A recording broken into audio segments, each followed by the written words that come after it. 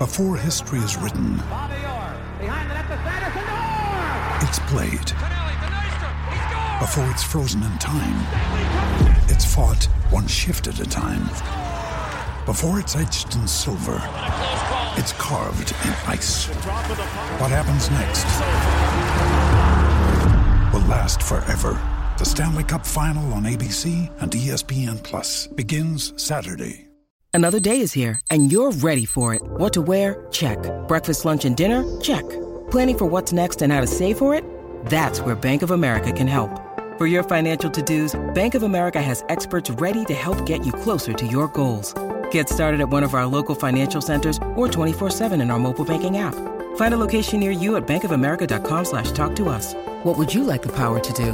Mobile banking requires downloading the app and is only available for select devices. Message and data rates may apply. Bank of America N.A., member FDIC. With threats to our nation waiting around every corner, adaptability is more important than ever. When conditions change without notice, quick strategic thinking is crucial. And with obstacles consistently impending, determination is essential in overcoming them. It's this willingness, decisiveness, and resilience that sets Marines apart. With our fighting spirit, we don't just fight battles, we win them. Marines are the constant our nation counts on to fight the unknown. And through adaptable problem solving, we do just that. Learn more at marines.com.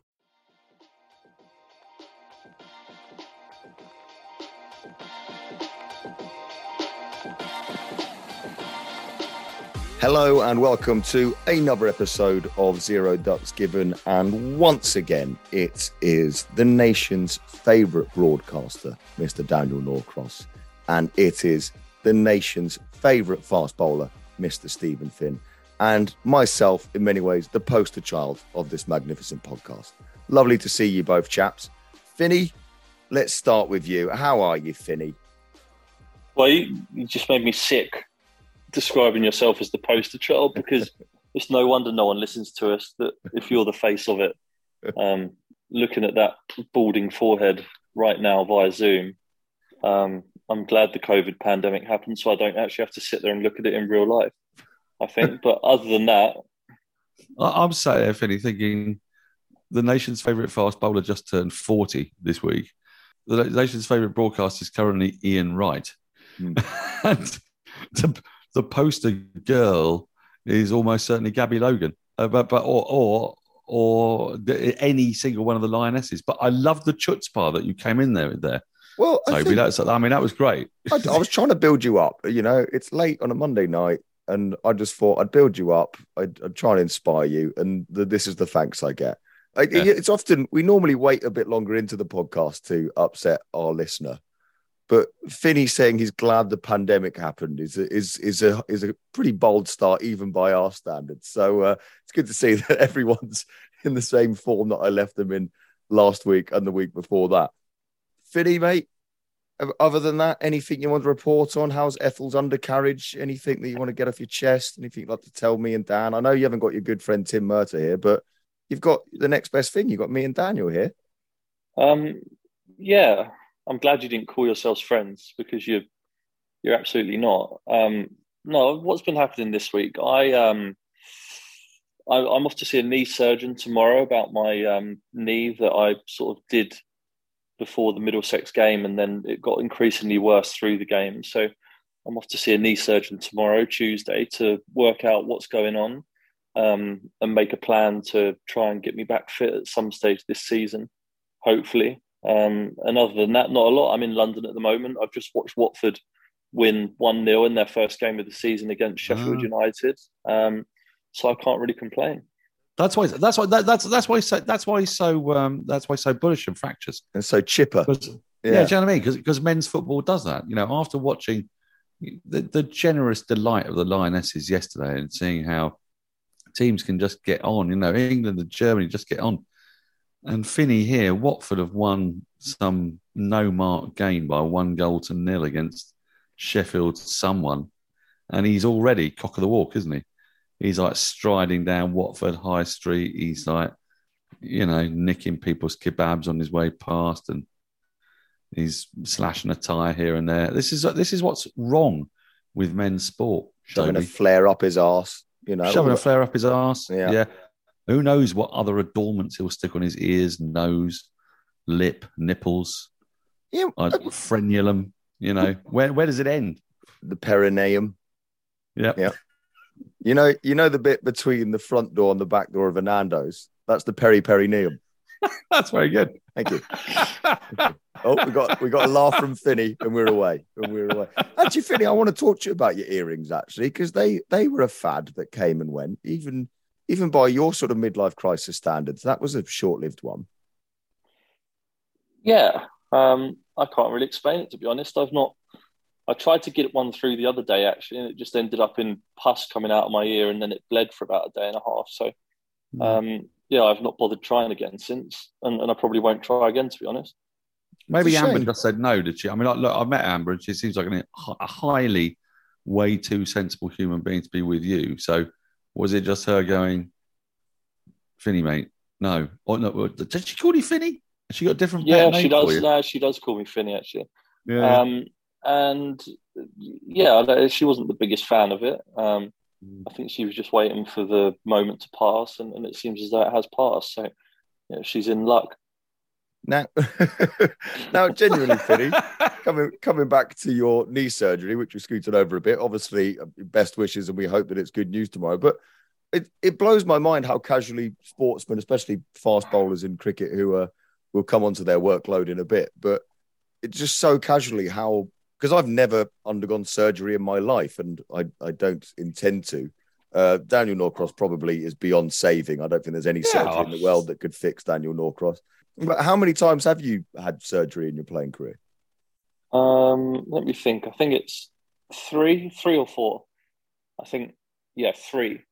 I had a groin operation when I was 18, where, I've got scars on my groin and on my stomach. And then I've had two knee surgeries, one in 2017, one in 2018.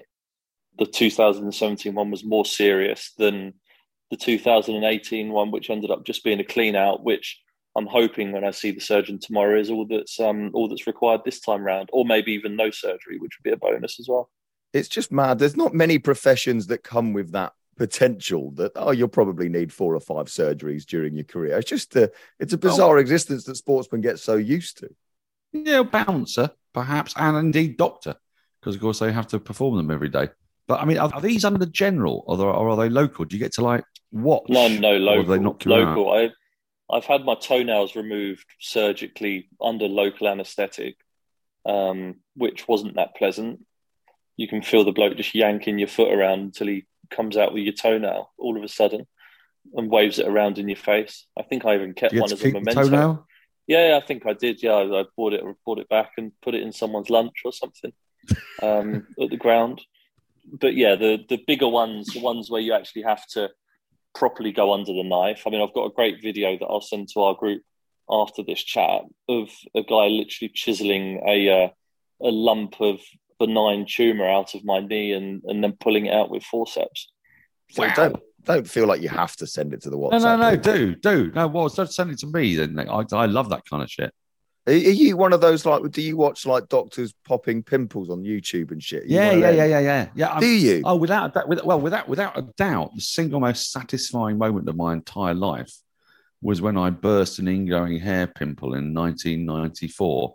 I had to bend over a hip bath, but I wanted to see it happen. So I had to direct 2 mirrors at an angle. And it had been really annoying me. I was doing this temp job and I was sitting on this seat doing data entry day after day. And it was just getting more and more and more painful. And I thought there's something wrong here. And then it genuinely was dreadfully wrong. And then when I gave it I finally got a tear streaming down my face, gave it the big squeeze, and it literally made a noise. It went ting, ting onto the radiator of the bathroom while I was bending over the bath. And I saw it shoot out. Reflected in 2 mirrors, and it was probably the most satisfying moment of my life, both geometrically, musically, and just in terms of satisfaction. Because I could sit down again after that without crying. I think it's a low bar that we've set ourselves over the last year or so, but I think we've just hit rock bottom. I think that's up there with eating Hitler. Yeah, do you know? Suddenly, I wish Dan was talking more about eating Hitler than he did a few months ago. Suddenly, eating Hitler compared to that is a walk in the park. Frankly. But if you've not had that experience, I can understand. But I trust you. Trust me, it is the most wonderful thing. I don't watch any of that stuff on YouTube. There's a big market for people popping pimples. Are you one of them, Finney? Yeah, I don't mind that, actually. I don't mind watching pimples or a really satisfying blackhead or an ingrown hair on someone's face. But what's wrong with people?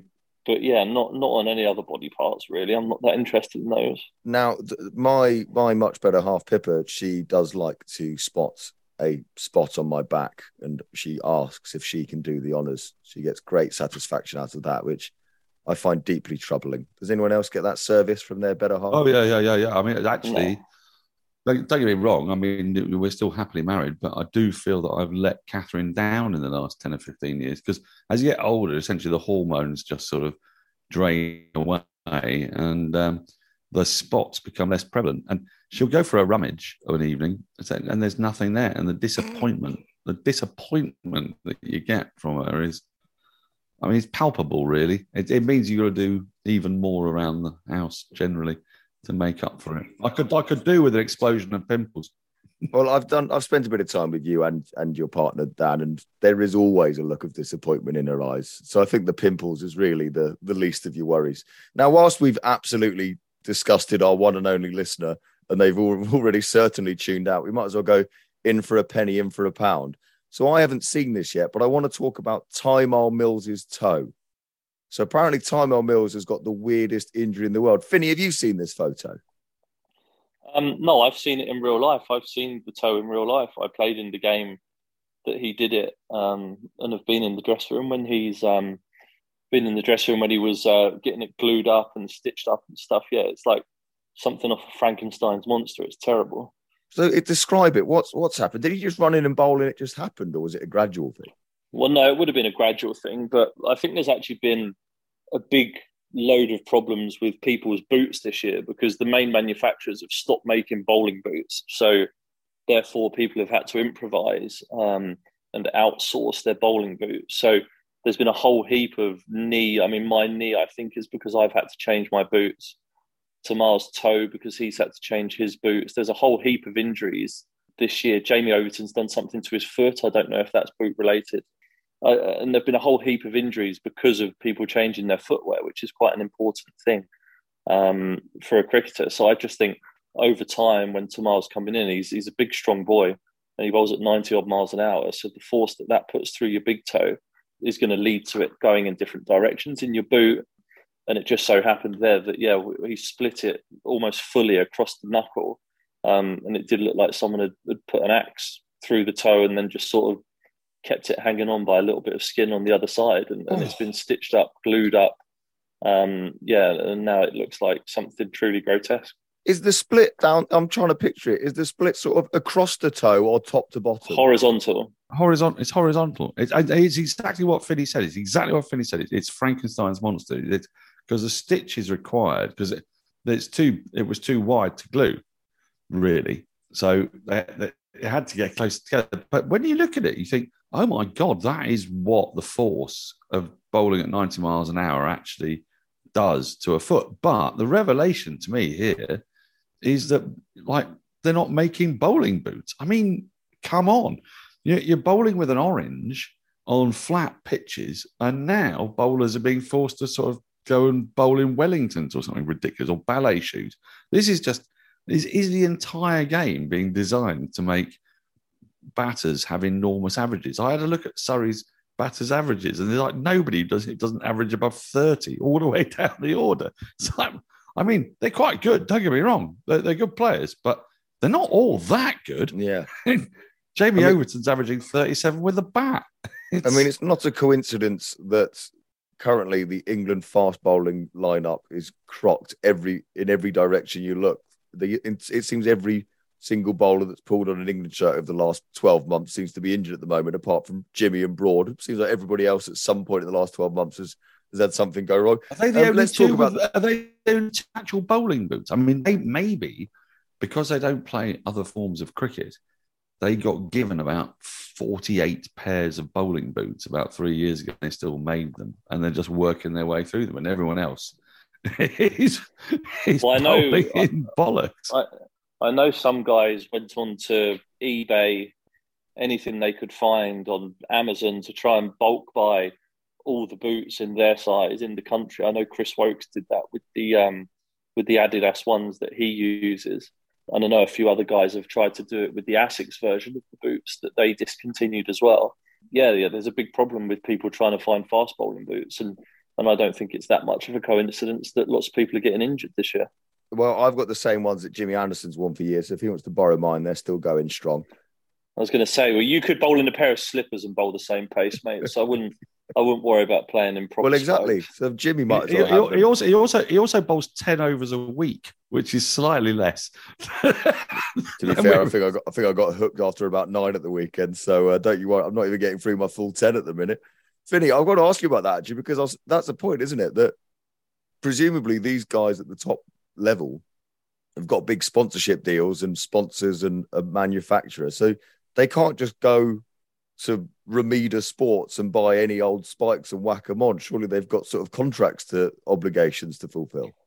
Yeah, but people don't really care about that if your career or your comfort whilst playing is at stake. And if you did, you'd be a fool. I think people are willing to sacrifice a little bit of a sponsorship deal in order to make sure that they've got the right footwear on. That was always my attitude towards it. And if anyone wanted to pay me to wear the boots that I like, then that was an absolute bonus. But yeah, the comfort and the health of your feet and the lower half of your body is of the utmost importance to me. You're like Keith Richards in the 70s. Keith Richards used to always have a bottle of Jack Daniels at the back of the stage. It's his favourite drink, still is. And every single day they'd do a gig and he'd go to the back and he'd be swigging Jack Daniels. And Jack Daniels said, "This is amazing. We'll sponsor you." So they basically paid Keith Richards loads of money to drink Jack Daniels at every gig. Then they realised after a few years of paying him extraordinary amounts of money that, why are we doing this? He was doing it for free beforehand anyway. So they took away their sponsorship from him. So the next night, Keith Richards went out with a bottle of Jim Beam. So they called him up and went, "Fuck it, we'll go back to sponsoring you." Fine. They should have just never said anything and they would have got the whole deal for free. But instead, they decided to pay him to drink Jack Daniels. Right, we should probably talk a little bit more about cricket as well. I was going to move on to the schedule actually because it feels fitting. We'll come to the England-South Africa T20 series in a bit. But whilst we're talking about bowlers breaking down, because poor fast bowlers, the balls are crap, pitches are flat, the footwear's falling apart by the sound of things, nothing's going their way, injuries all over the place. But Daniel Norcross is basically convinced that it's really tough being a broadcaster at the moment. So I just want you to think about that, Finney. You're seeing a knee surgeon tomorrow, and Daniel Norcross is whinging all the time about how much he's having to work at the moment. I'm not whinging all the time. I'm expressing the perfectly valid view that the job that we're supposed to do is to not just be excited in the moment and bring you the brilliance of this stuff that's happening, because cricket isn't on all the time, although it currently is. So when it's there, it's fantastic. And then when it's not on, talking about what has happened and then imagining what is going to happen. The Ashes series in 2005 began on the 20-something of July and ended on the 12th of September. There were 5 test matches in that time. There was a huge narrative that was built up. Everyone had time to sort of like digest, cogitate and understand. I did 4 test matches in 4.5 weeks, followed by every single day, either men or women were playing. And I'm very happy to have been on many of those games. It's impossible if you were doing your job not to just be watching whatever was on every day. It was just all consuming. And at no point did anybody have any time to reflect on what happened, which is why we haven't really talked about England's one-day travails. We haven't really talked about how insane those test matches were, because the moment they ended, we started watching men's cricket and women's cricket, and every other day there was men's and women's cricket on the telly, and no one had any chance to bloody breathe. And I think this isn't entirely fair. If I'm absolutely fucked, that's largely spending 40 years of desiccated nonsense, destroying my body. But nonetheless, if I'm fucked, God knows what players feel like, because this is just insane what's happening. They've started the international summer so late, and then they've crammed not just 4 test matches into 5 weeks because they've got to get a 7th test because of last year, but they've crammed an extra 3 games against the Netherlands and then 12 more one-day games straight after that. No one can remember anything. I don't know what bloody happened.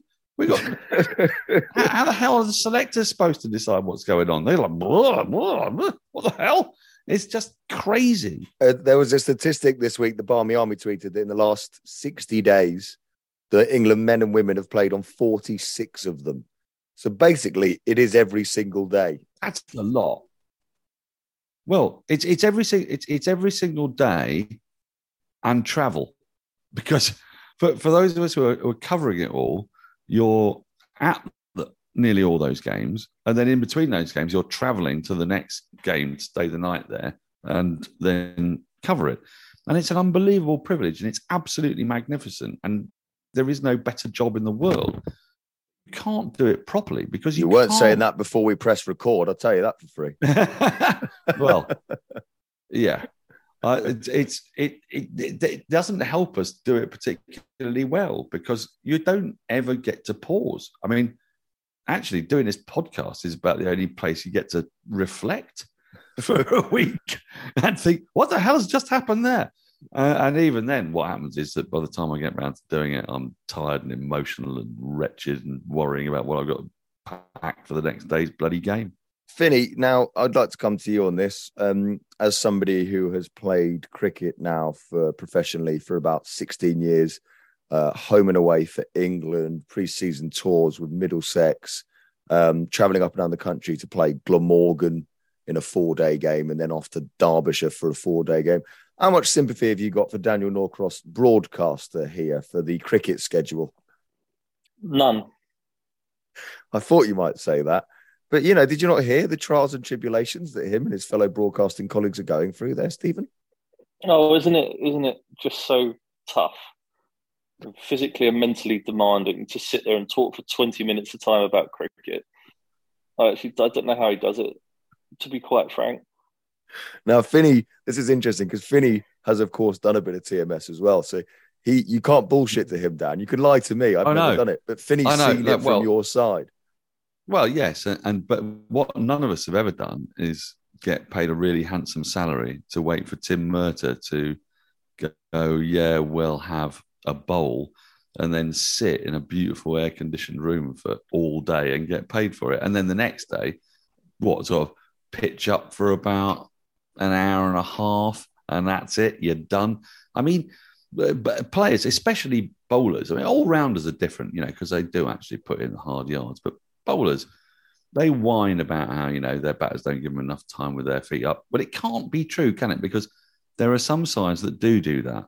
If you're in the right team, you know, if you play for New Zealand, then 232 overs out of every game, you are sitting with your feet up. The other 122 overs, you're getting larruped around the park by Johnny Bairstow, which must be a little bit dispiriting. But you don't have to do much work. There's an awful lot of chilling out and doing fuck all. Whereas a commentator has to record all of that, you see. So while Finney's snoozing, some of us are actually bringing you the story of the game. Well, here I've got a suggestion for you. I've got a suggestion for you. If you're feeling that enamoured to need to take a break and give yourself a bit of freshness through the day, then don't be employed by 2 people at the same game to talk. Just get employed by 1, then you'll get the breaks. Well, there's that.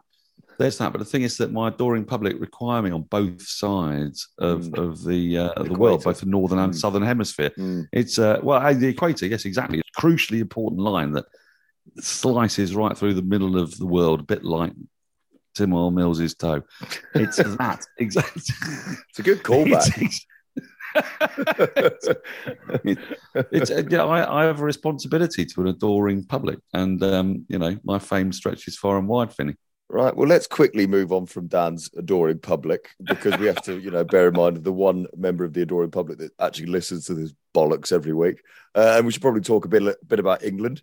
I'll be honest with you, I didn't watch the final T20 game, and because the Lionesses was on, and I know it's a cricket podcast, but we should mention how magnificent the Lionesses were. But I'd imagine the England men were probably delighted with the Lionesses winning because their story got pushed right down all the sports pages. A pretty bizarre batting performance once again from England. They didn't bowl too much better as well. South Africa set 191 off their 20 overs and England lost by 90 runs, 101 all out. Finney, it's a bit of a broken record. I sort of ask you the same question every week, but we're now in August.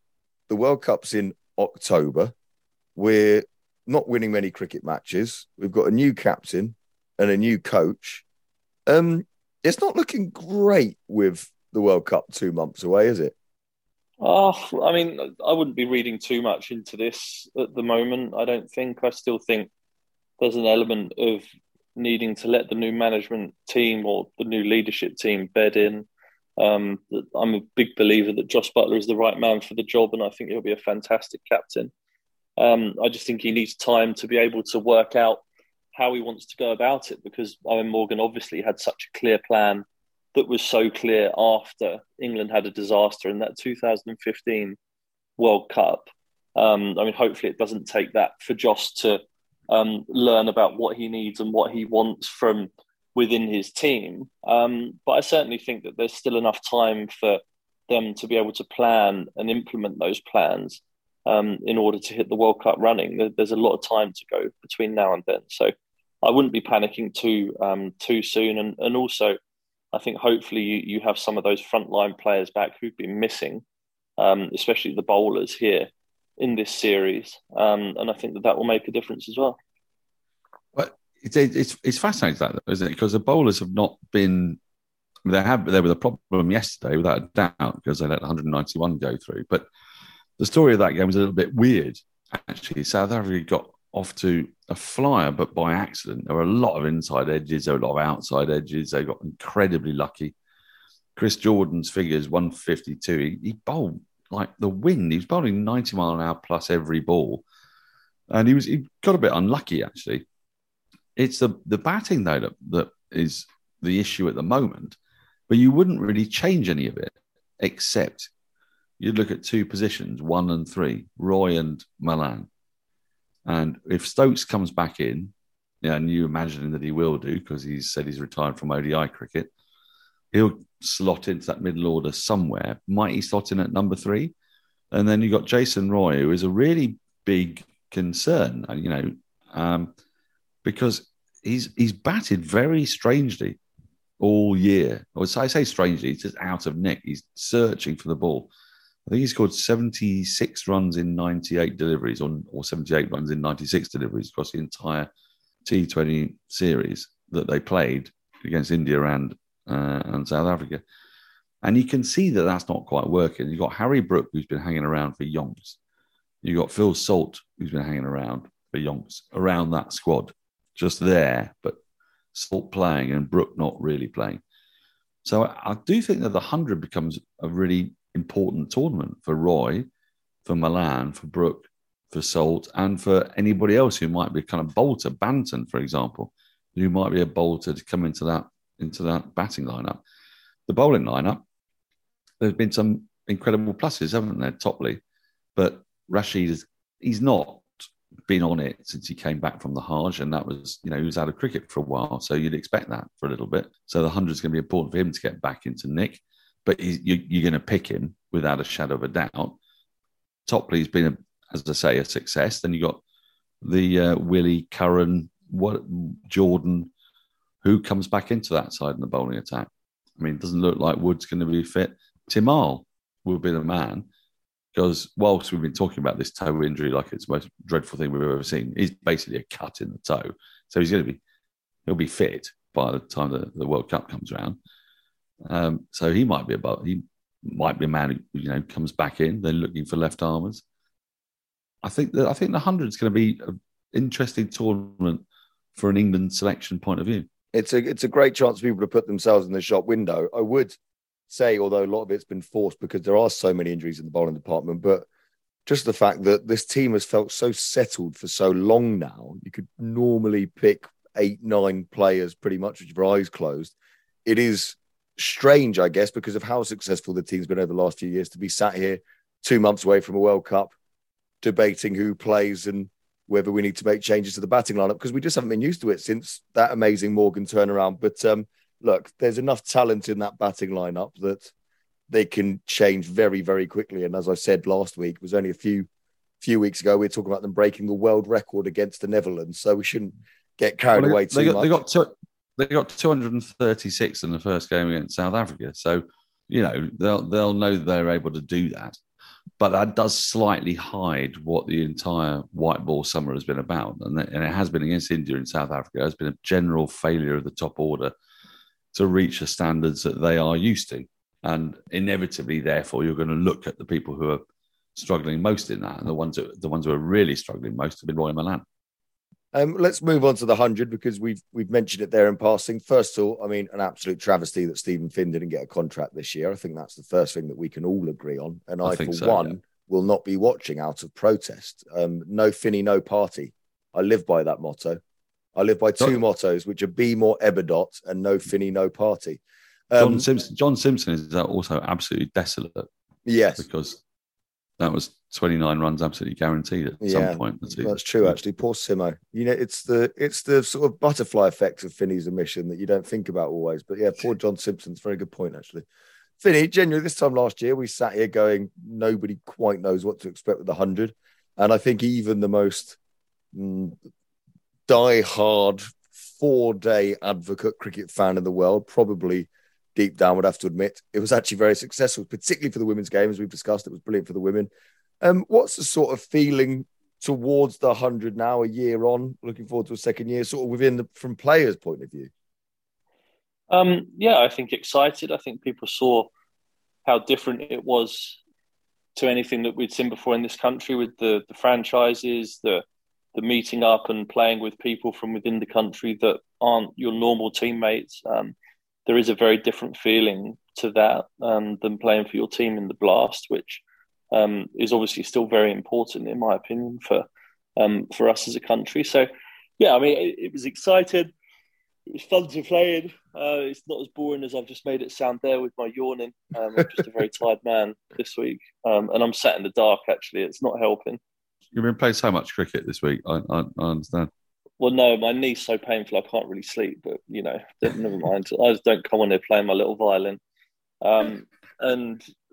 It was fun. It was exciting. It was really interesting to see how it all worked out. I think people are going to have more of a game plan this year, so it might be there'll be probably more tactical stuff that coaches have been away thinking about over the winter. But yeah, certainly the start of it this week is going to be exciting for everyone to watch, and yeah, it's going to be interesting to see who puts their hand up because of the other caveats to come with the World Cup coming up in October.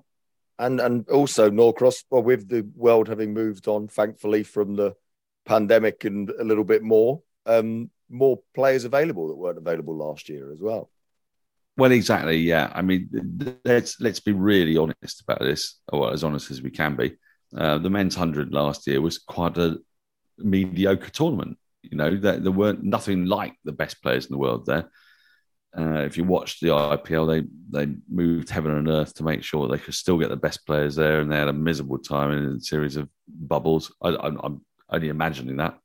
That's probably libelous. I'd imagine the £1.6 million softened the blow. But yes, largely speaking, it must have been quite a difficult experience to be at the IPL in the last couple of years. But they made sure that it happened. Whereas the 100, we couldn't do that, and so we didn't have Australians. That there aren't any Indians coming over to play the 100. This year, there are going to be better overseas players, and that's going to make it more exciting in the men's game, and it's going to make it more exciting in the women's game as well, because the women's game was a game changer despite the lack of Australians. And now with them coming over, actually the women's 100 has the opportunity to rival the women's Big Bash. And so, you've got to look at cricket in two different spheres here, where women's cricket's going and where men's cricket's going is slightly different, but at the same time conjoined. So we saw today Deandra Dottin had retired from international cricket. Lizelle Lee has recently done that. These are both players who play for boards that aren't really paying them enough money to demand that they do and behave. And, are part of the team setup that requires certain things that they can't pay them to do that because the Women's Big Bash is coming up. There might be a Women's Indian Premier League soon. The 100 is there. Leagues are happening. So actually in women's cricket, you're seeing what's happening in men's cricket, but you're seeing it entirely in the, I suppose, in the less well-off boards in South Africa and the West Indies. But women's cricket can ill afford it because then it just becomes international cricket, then becomes England against Australia plus India, you hope. And that's about it. And that is a concern. But for the 100, in terms of how the 100 will be, I think it'll probably be the best women's tournament in the world. And for the men,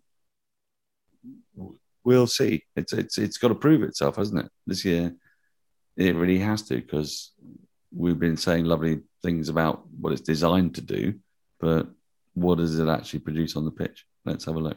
Yeah, I completely agree. You'd imagine the men's tournament will be a bit stronger this year. You're right, at times last year. It was basically the Liam Livingston show at times last year, just waiting for him to come out to bat. The women's game was exceptional. And also the lovely thing about the women's game was people putting their hand up that we hadn't actually seen a lot of, your Tash Farrants and people like that.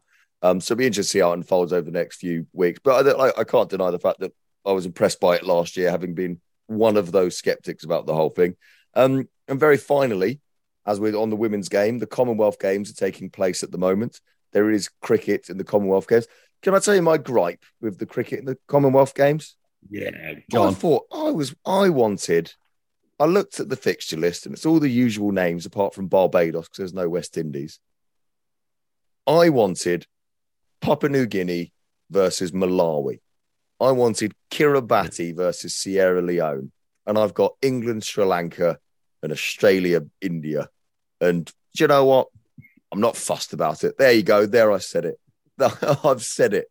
Yeah. I mean, I think a qualifying tournament would have been fun. And especially if you've got, say, Malawi playing and Uganda women and Oman women as well. That could have been fun in a sort of a moderately ghoulish kind of way. But it's actually a really neat tournament. And what it's trying to do is prove that you can play cricket at these multi-event tournaments like the Olympics, Commonwealth Games obviously being very similar to the Olympics.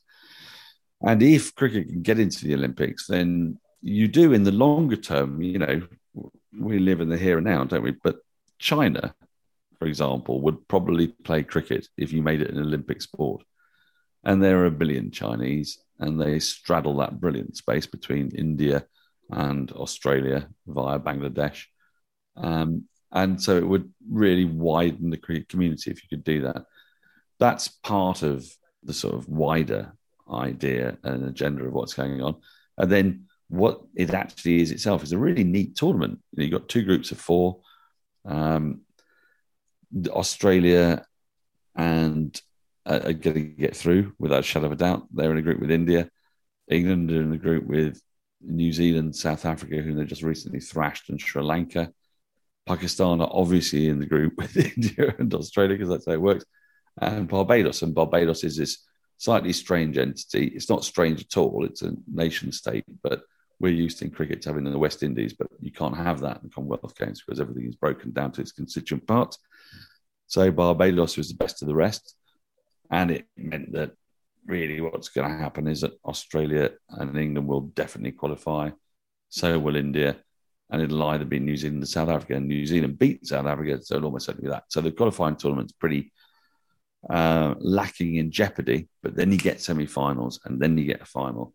And then they're going to get like medals. And it'll actually matter to get a bronze medal as well, and there'll be flags, there'll be anthems. I mean, this stuff is very unusual in cricket. That's not how cricketers generally operate. So having them do this is, I think it's brilliant. And it's you get past the crap games quickly, and you get to the ones that matter quite quickly on with bringing all those women back into the 100, and then they'll be on telly again. So it's great for the women's game.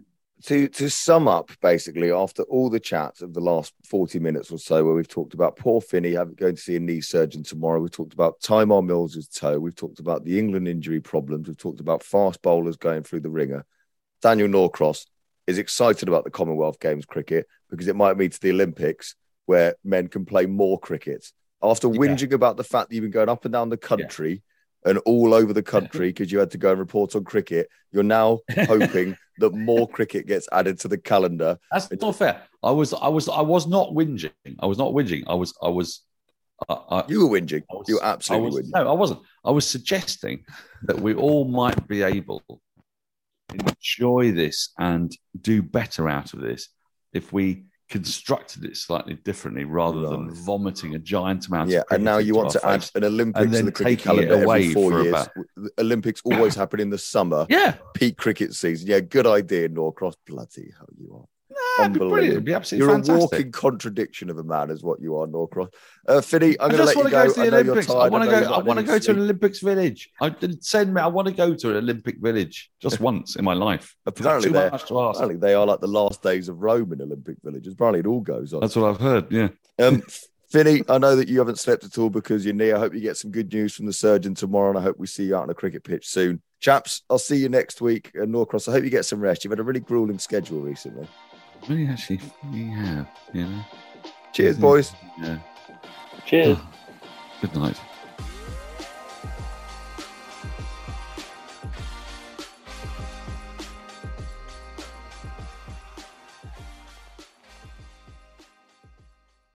Sports Social Podcast Network. Hello, it is Ryan, and we could all use an extra bright spot in our day, couldn't we? Just to make up for things like sitting in traffic, doing the dishes, counting your steps, all the mundane stuff. That is why I'm such a big fan of Chumba Casino. Chumba Casino has all your favorite social casino-style games that you can play for free anytime, anywhere with daily bonuses. That should brighten your day a little. Actually, a lot. So sign up now at ChumbaCasino.com. That's ChumbaCasino.com. No purchase necessary. VGW Group. Void where prohibited by law. See terms and conditions. 18+.